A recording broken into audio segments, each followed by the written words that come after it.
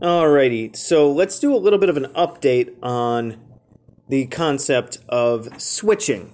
Now, switching isn't something that I've been particularly expert at, but it's something that I've been practicing quite a bit. Mainly when I'm alone and don't have any other people around me, stuff like that, and it's getting kind of easier and easier. But for those that maybe it's new to you, or maybe you've tried it or you've read a bunch of things and it seems kind of intimidating, the biggest idea that you can think of is a change in perspective. Now, what I'm talking about is changing the main perspective, or the main one that drives the bus, so to speak, from you to your tulpa. Now, this can take some time, and I've read a whole bunch of guides and watched some videos and stuff on it. So I'm giving my take on this kind of thing.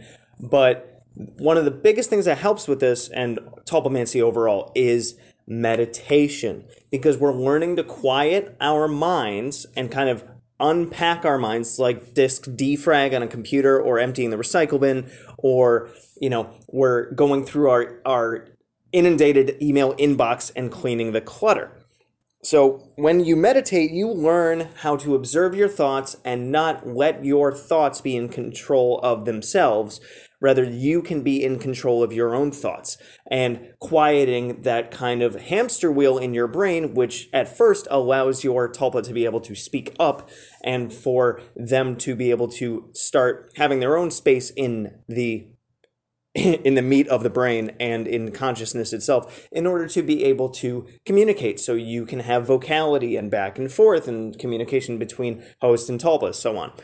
And so what you got to think about is, when you quiet your mind and you allow your tulpa to speak, you want to be able to quiet your mind to the point where your tulpa does the thinking.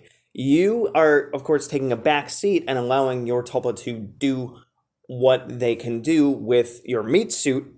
But what I'm thinking of talking about first is just allowing their thoughts to be the main thing that's going on in your brain. So you got to train yourself to be quiet, rather than having a back and forth with your tulpa and allowing them to do 100% of the thinking.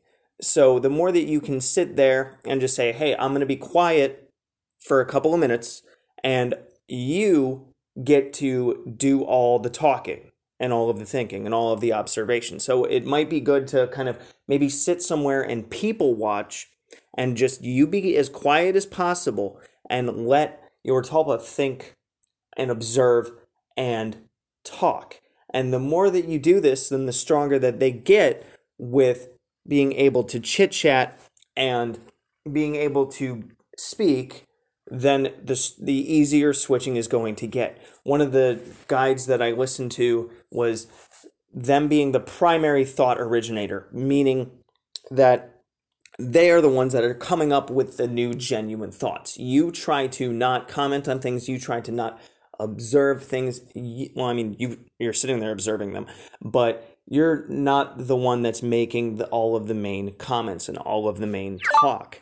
So with switching, you're changing it from your perspective to theirs.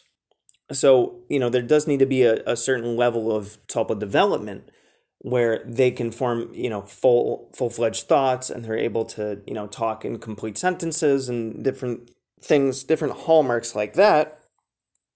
And so what you can kind of do is, sit there and people watch. And then after that, you can sit there and maybe you have a bunch of different things in front of you, and you ask them questions about what you should do, and think about telling them to reach for a cup, and then giving them the space to kind of come forward and first vocalize and talk, and that kind of thing, and then see if you can get them to move the arm. Now, there's kind of a little bit of a hang up with okay, if the arm's moving, am I doing it? almost like, are you parroting yourself, your body for them, and are you faking it when it comes to, are they doing it or am I doing it? And I believe that this has to do with like a level of trust and a level of just kind of go with it. Or like when I've been driving the car and we switch, of course, you know,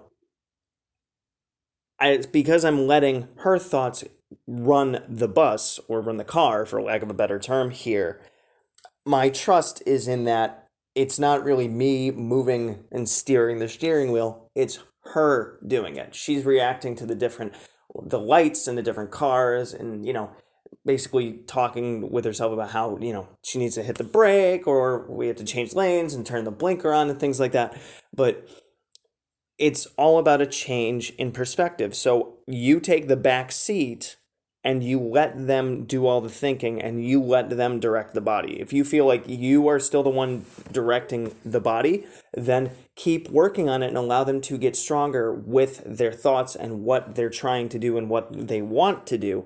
And eventually you'll learn how to let go more and more. That's kind of the process and the point where we are right now, with being able to her directing what the body does. But at this point, I'm still kind of wondering if it's me or if it's my tulpa being able to actually move the body. So as far as my experience goes with switching, allow yourself to be quiet as much as possible, and allow your tulpa to come forward and do all of the thinking. Make them talk as much as possible and almost narrate to you. You're switching roles as if like she was the host and you're the tulpa, and she's doing all the narrating of what's going on around you and stuff. It's almost like she's doing the tulpa forcing and you're doing the tulpa, if that makes any sense. So, I'll probably end up making more to this as I think about more of it, but I really hope that this talk that I'm doing helps people understanding switching more.